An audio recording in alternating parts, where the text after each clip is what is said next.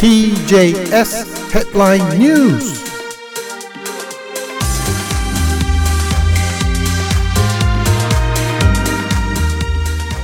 12月6日水曜日になりました。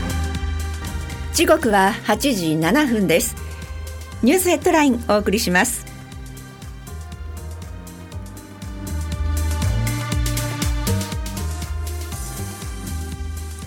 岸田文雄首相は昨日イスラエルのネタニヤフ首相と電話会談しました。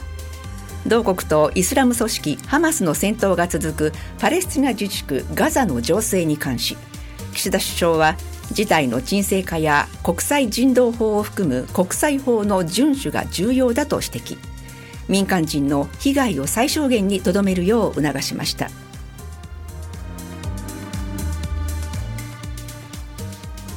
日産とルノー、そして三菱自動車の3社は、日産とルノーが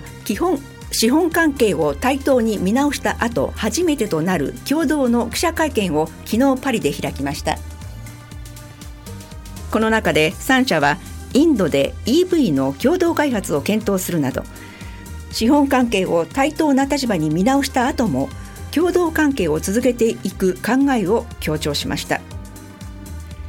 日産とルノーがインドで EV 電気自動車の共同開発を検討するほか、ルノーが設立した EV の新会社が日産や三菱自動車向けにも車の生産を行うなどとしています。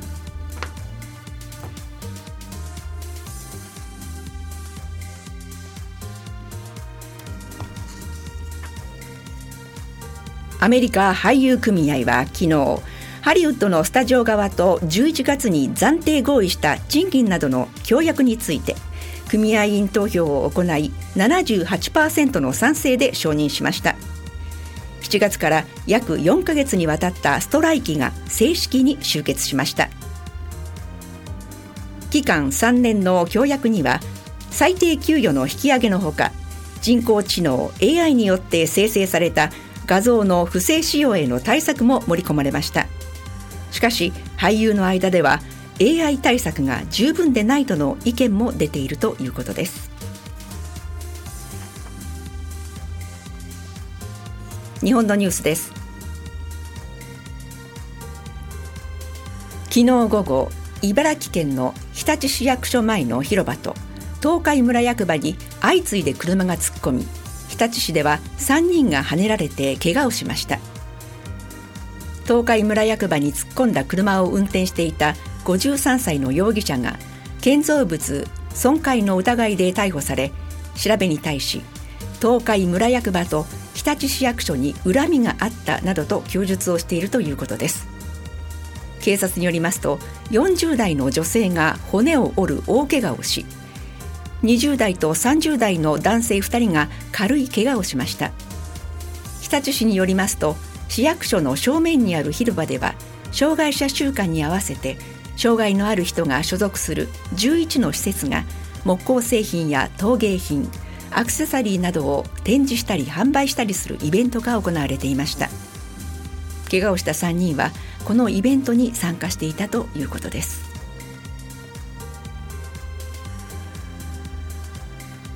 大麻から製造された医薬品の使用を解禁する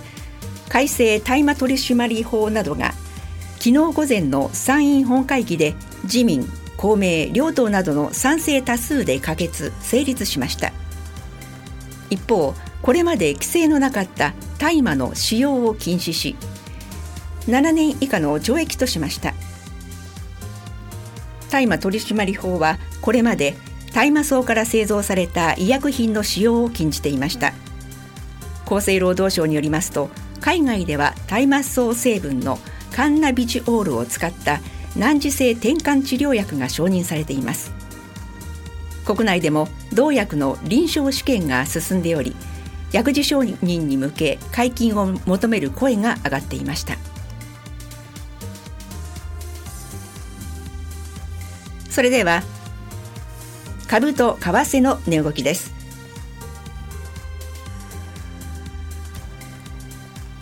今朝のニューヨーク株式市場ダウ工業株30種平均は昨日の終値と比べ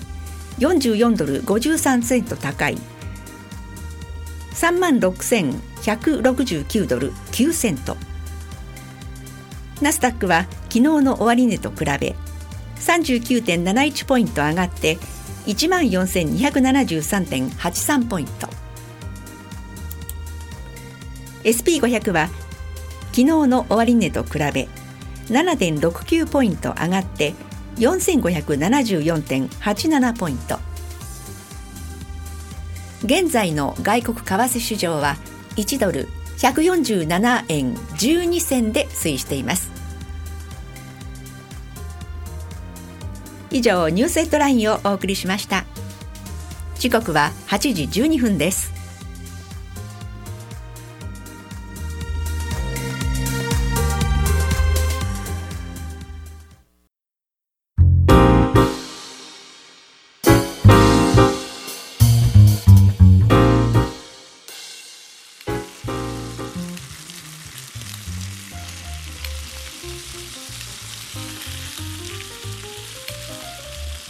多摩園がステーキ店をオープンします。日本全国から産地別英語日本産和牛を揃え提供できるお店、ステーキライブラリーが11月29日にグランドオープン。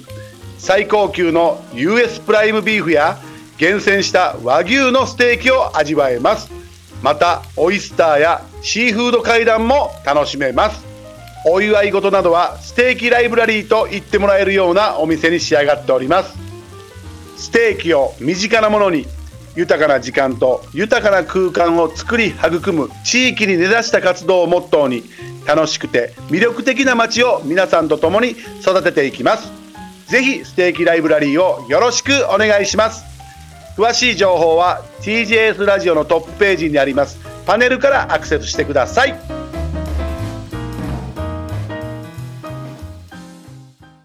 TJS スポーツ。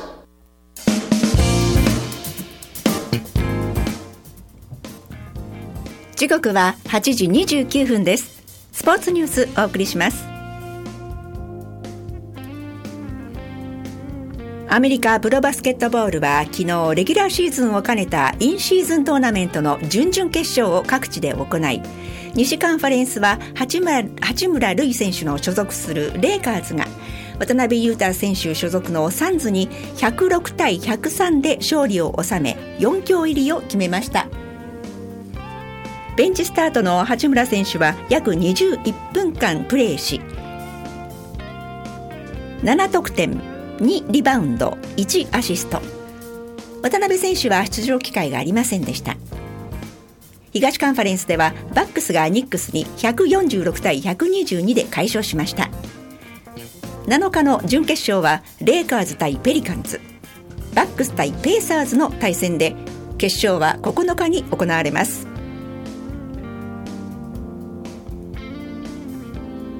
アメリカ大リーグの球団首脳や選手の代理人が集まり、契約交渉の場にもなるウィンターミーティングは昨日、アメリカテネシー州ナッシュビルで2日目を迎え、ドジャースのロバーツ監督がエンゼルスからフリーエージェントとなった大谷翔平選手の獲得について最優先と語りました。先週には本拠地ロサンゼルスのドジャースタジアムで 2,3 時間にわたって面談したことを明かしました。一部のアメリカメディアはジャイアンツ、ブルージェイズも面談を行ったと報じ、エンゼルスも引き止めに動いているが、各球団は交渉状況を明言はしていません。スノーボードのワールドカップは6日、中国で男女ハーフパイプ開幕戦の予選が行われ、男子は昨年の北京五輪で金メダルを獲得した平野歩夢選手が90.00 点で2位に入り、上位10人で争う8日の決勝に進みました。女子は休養から2シーズンぶりに復帰した北京五輪銅メダルの冨田せな選手が 82.50 点の1位で上位8人による決勝に進みました。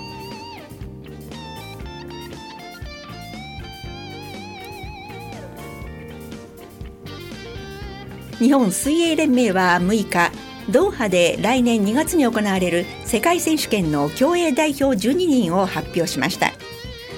男子の瀬戸大也選手、本多灯選手、松本克央選手らが名を連ねました。瀬戸選手は7大会連続の代表入りです。競泳では来年3月にパリ五輪の国内代表選考会を控えていることもあり、日本水連は基準を満たした上で出場を希望する選手から最大12人を選ぶと定めていました。以上、スポーツニュースをお送りしました。時刻は8時32分です。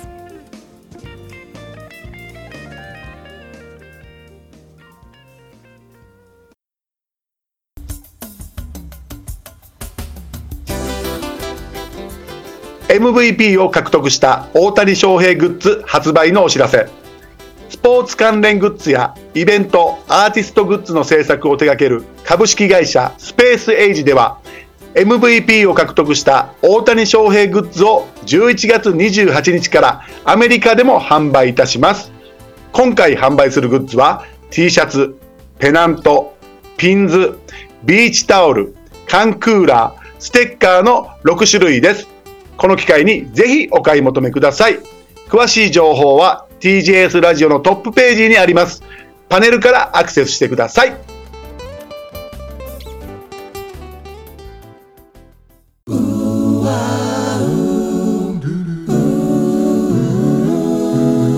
TJS Japanese Radio Station